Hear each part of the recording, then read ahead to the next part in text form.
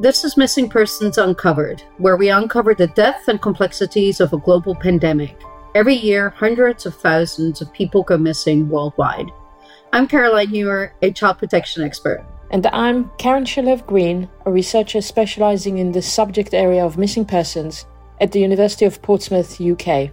Across this series, we hope to raise awareness of this issue, discuss how societies can support vulnerable people better, and give you insight into how you can protect your community and your family.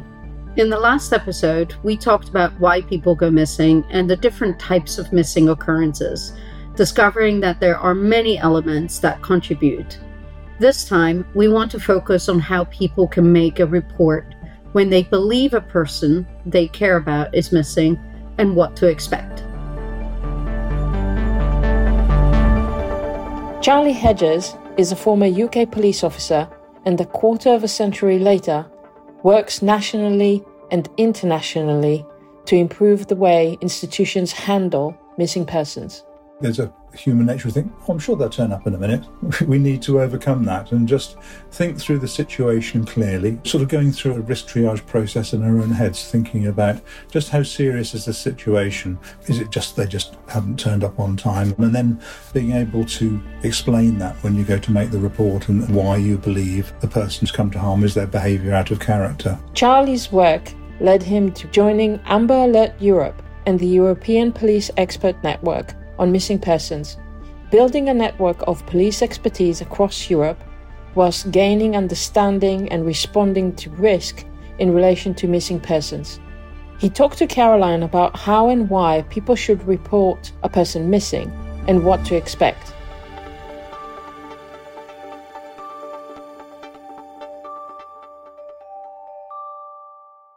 One of the things a lot of people are confused about when they see on TV series or a movie is where someone inevitably says, please wait 24 to 48 hours before reporting a missing person. While experts know that's wrong, Caroline asked Charlie about his thoughts and what people should do in the real world.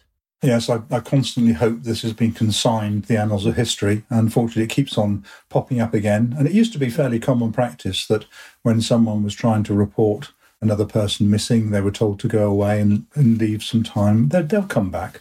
But we know from the work that we've done over the many years and working on different cases, that actually creates a void where you miss the opportunity to respond promptly and effectively.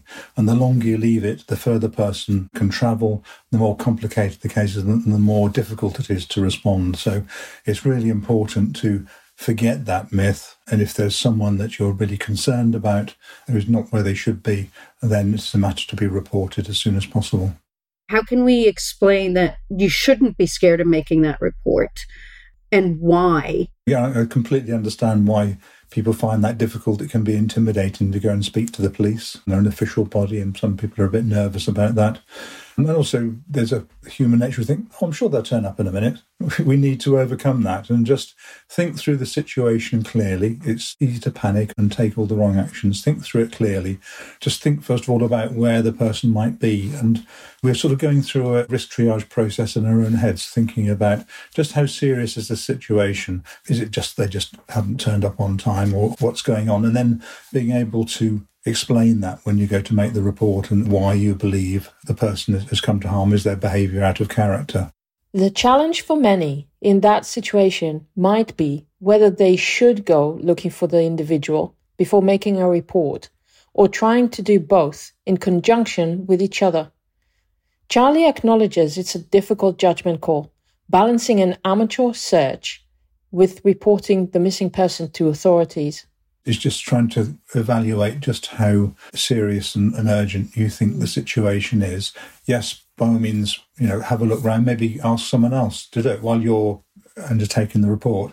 Ask your husband, wife, brother, sister, whoever, a friend, can they just make a few phone calls, check on a few places just to see if that person is innocently delayed or what have you, while you carry on and make that report. And yes, the police will want to ask lots of questions about why you think this person is missing, and the better prepared you are, the better. But don't delay so long. Don't spend so much time going through that process that it delays the response. You have to look at the circumstances at the time and try and juggle the two priorities. And I guess it also depends on the vulnerability as much as we know about the person, because if we know they have dementia or they're a young child, they're probably more vulnerable and at higher risk to encounter some kind of crime or victimization, whereas a healthy adult, in the lack of best terms, has less vulnerability in that sense.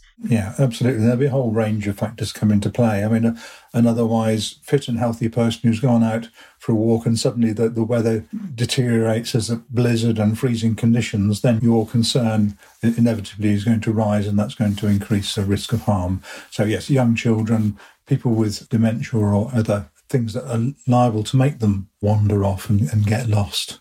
And looking at this from a slightly different aspect as well, if you know someone who would have that potential for going missing because of health issues or their age, or if you're on holiday somewhere with your children in a strange area, have a bit of a plan in your head. The chances are this isn't going to happen. But if you've got a bit of a plan as to what to do, an agreed plan with the family about making contact and meeting together, or if it's someone with dementia or other condition that's making them vulnerable, just prepare and make sure you've got a recent photograph, write down some information about that person that's going to be immediately available to assist the police. Let's take a step back though. Whilst it varies in different countries, who can make a report in the UK? Is it just family member or a person that's responsible for the other person? Or can it be a friend or a teacher? Charlie's answer is perhaps surprising. It can be anyone. If you have sufficient concern for someone that they're not where they should be and there's a potential risk of harm to them, anyone can make that report. Inevitably, the police will want to talk to family members and cross-reference what it is you're saying. There are different responses. In many countries in Europe, people would not think of picking up the phone. They would always go to their local police station to make a report. That is just their standard practice. In the UK and many other countries, it's more common for people to phone and have that initial conversation. And whether that's on a normal phone line or whether it's on the emergency line will depend on the circumstances. Obviously, if you have a 4 or 5 year old child who's wandered off and they can't be found, then that's much more of an emergency than someone who's older and more able to look after themselves, who's gone for a short period of time. So again, that's judgment is about the potential harm to the person and the speed of response. I guess it also depends on where you are, because in some places the local police is maybe 10 miles away, so it makes sense to use the phone. I guess once you get there, what is it that we should be expecting from the police? As I said, a lot of times we're scared to even walk into a police station because we feel like either we're going to get blamed or we're going to cause more harm or more disruption than there needs to be. So what would you say to a person that's scared or that is unwanted to go into the police station? What should they expect when they walk into that police station and making that report? Yeah, I mean, they shouldn't be scared because law enforcement are there to help and support people, as well as the harder edge of policing around detecting crime and arresting people and what have you. So they are very much there for support. And whatever way you approach it, the organisation with the primary responsibility for finding a missing person is the police, and they are the best agency to talk to, and I'd always encourage you to go and talk to them and explain the situation. If you can, think through what you need to say, think about descriptive information about the person you're reporting, just why it is you're concerned, and be prepared to be questioned fairly thoroughly, because the police, first of all, need to confirm that what you're saying is accurate and true, which is not a disbelief of you or a judgment of you, but they need to be able to understand the circumstances fully. And then they will be asking for a lot of information, descriptive information, a photograph if possible, and then they should be making their own assessment of the severity of the risk to the person and how quickly and in what manner they should respond to the report. And whilst the advice would always be to contact the police first, the 116,000 European hotline through Missing Children Europe organization is just one example of charities working with authorities, as Charlie explains. I'm sure that most people who are listening today will have lost sight of somewhere, someone's failed to meet them, and they just haven't been where you expect them to be. And you have a sense of unease, which grows and grows as time goes past. So if that's gone to a day or more, that is really, really difficult to deal with. So support and help is important.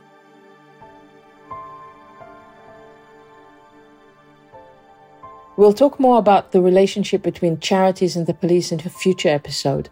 But with Charlie's unique experience in the police force, Caroline asks, why do the police ask so many questions when a person is making a report? Missing is an incredibly multifaceted and complex area. I mean, you can have someone who's gone for a walk and they just get lost. Yes, they are missing, but they haven't willfully gone missing. They've just got lost, and sometimes you'll need a mountain rescue or lowland rescue volunteer search team to go out and look for them, which the police often work with that type of charity and NGO as well.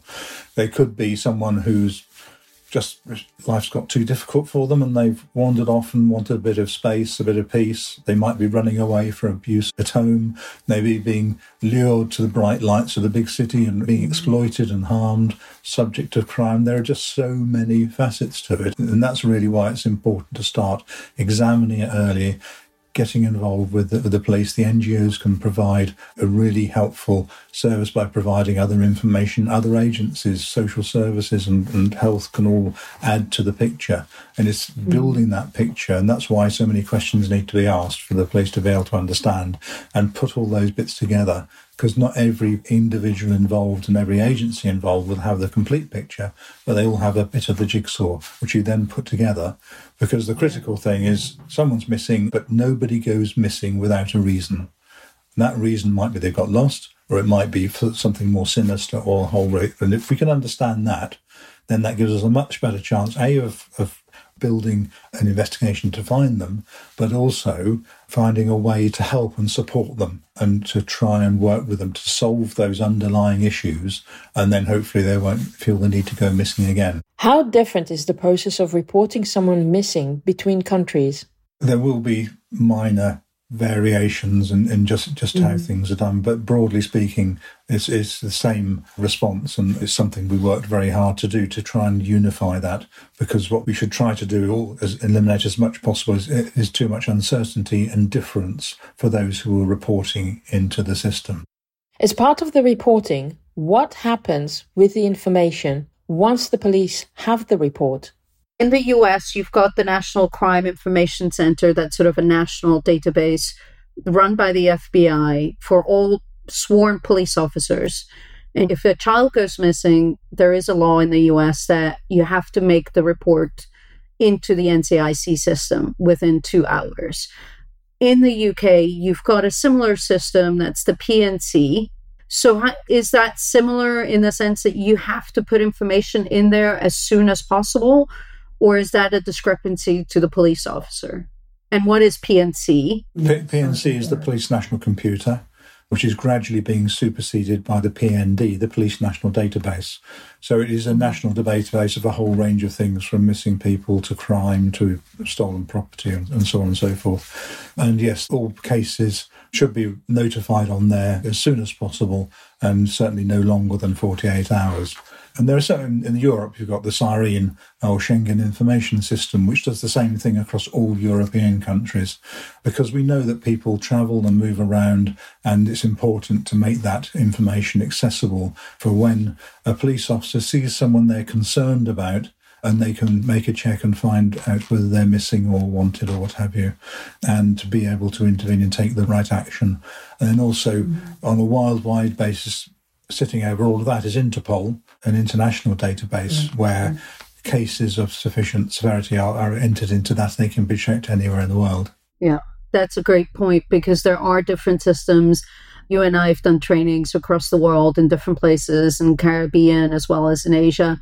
And we've seen that not many countries actually have this kind of national police system that allows them to share the information. But I think it's important that there is one so that a police in one jurisdiction can know what's happening in another jurisdiction, just the basic information.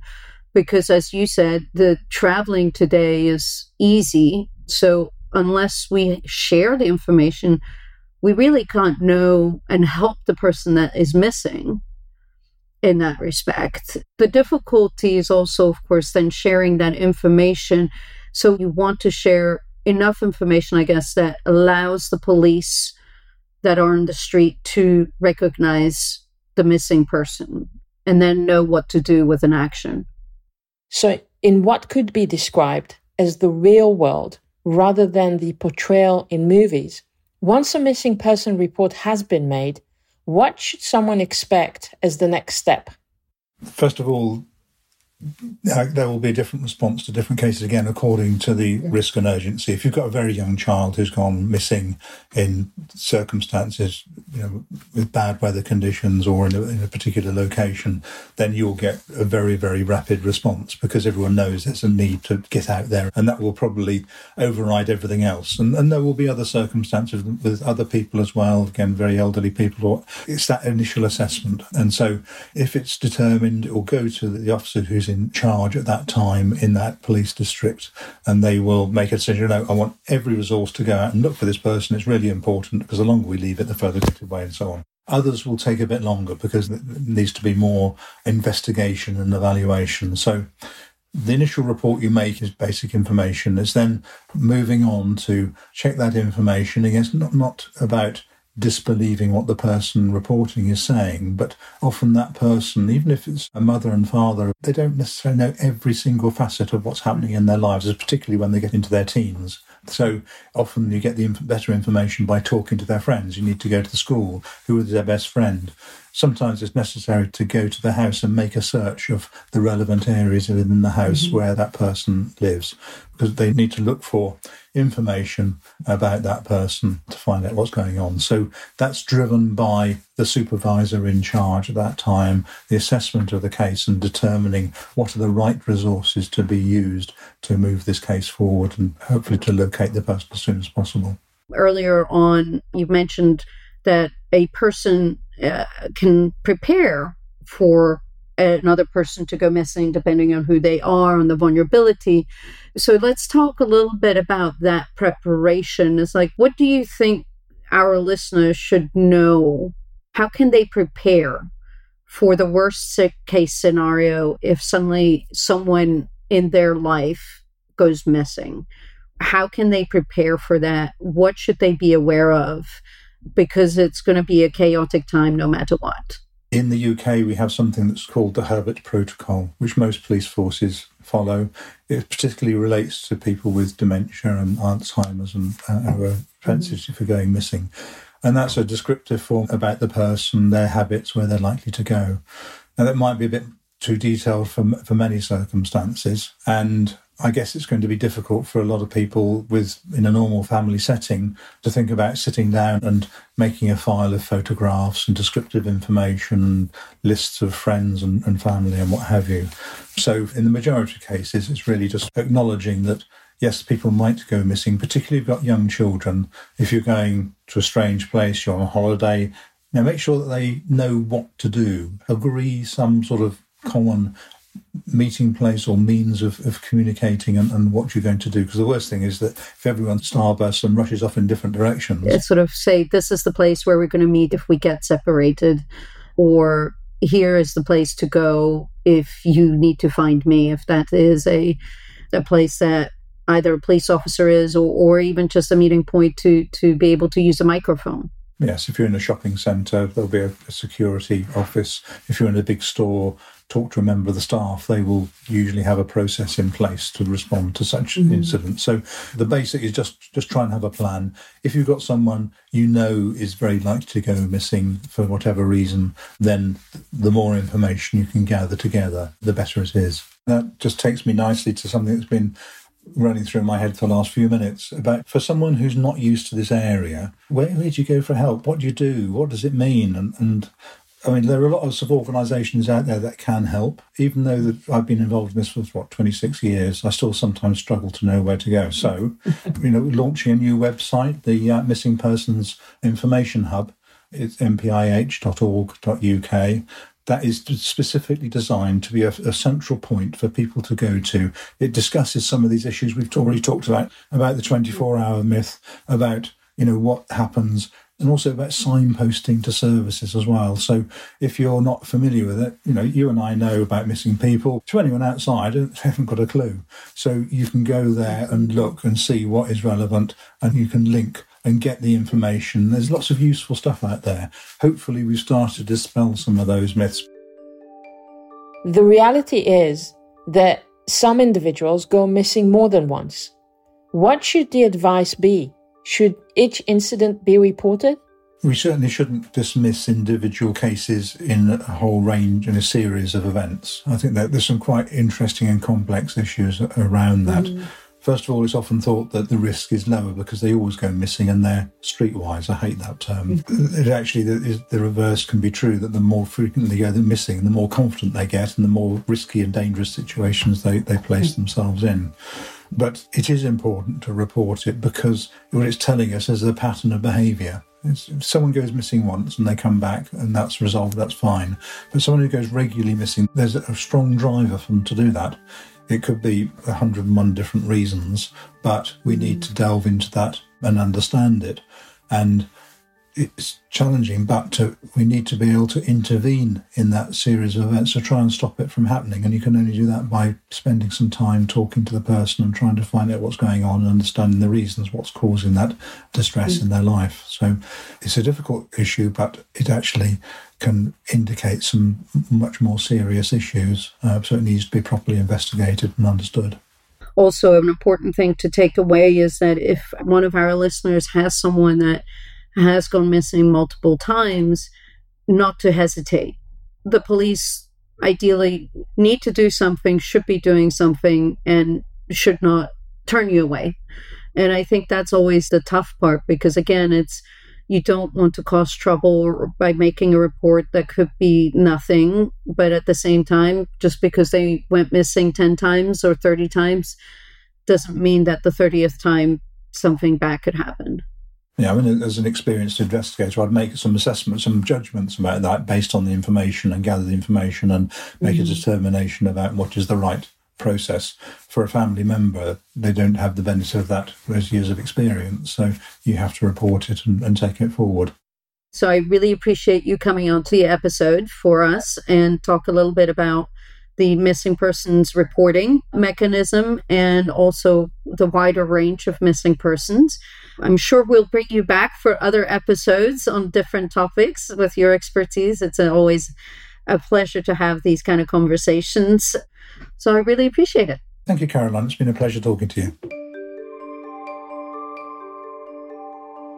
Thanks for joining us for this episode of Missing Persons Uncovered. Next time, we'll be joined by Carlos Skippers to discuss the complexity of a missing persons investigation. If you'd like to find out more about our work and any resources we mentioned in this show, you can go to missingpersonsuncovered.com.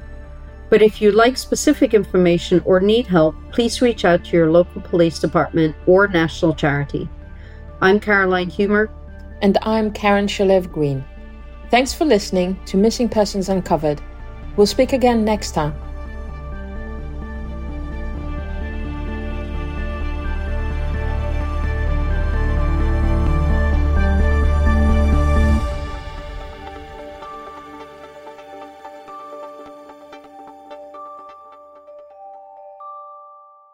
This episode was brought to you by First Factory, a software development company built on honesty, integrity, and quality.